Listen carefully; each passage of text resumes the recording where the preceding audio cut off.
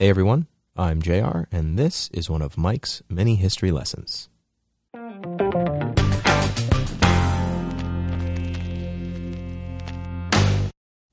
What's the difference between federal land and state land? Since America's inception, there has been a struggle between states and the federal government over who controls what land.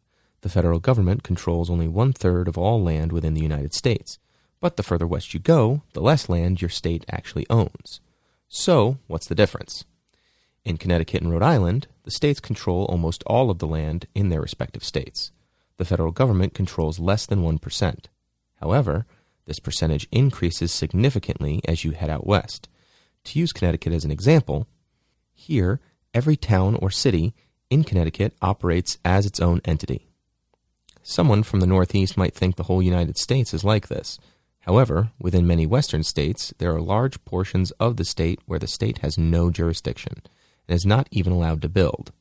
5 western states control less than 50% of their land. They are Alaska, Oregon, Idaho, Utah, and Nevada, with Nevada controlling less than 20% of its own state. As America grew, it claimed more land with deals like the Louisiana Purchase, but with the purchase of these lands, the United States needed to have citizens occupy the land to maintain its claim during this time in history where empires were still considered viable ruling entities.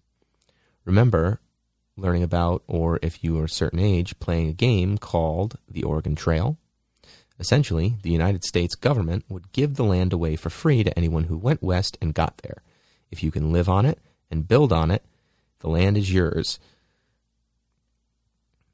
By the 1900s, there were states and state lines set in place, and the United States government stopped giving land away both to people and local governments, and decided to simply hold on to it for federal use. If you're watching on YouTube, here's a map to illustrate what I've just discussed.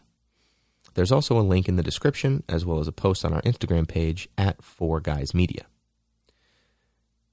Kind of makes you feel bad for Utah and Nevada. Now, the federal land itself is controlled by the president and his departments. It's used for military bases, but that's only 1.8% of federal land use. Also, on U.S. military bases, the federal government has the ability to ignore state housing codes and regulations. National parks are another use for federal land at 14%. Fish and Wildlife Service and Natural Forest Services also make up a big chunk, and this land is used to protect wildlife, wetlands, or resources, depending on the administration. Here's a fun fact. Just about all of California's beaches are federal land.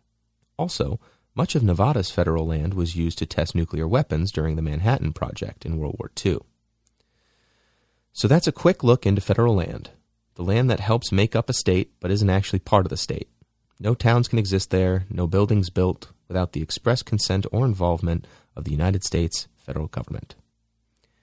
Or at least that's the lesson you would get if Mike was your history teacher.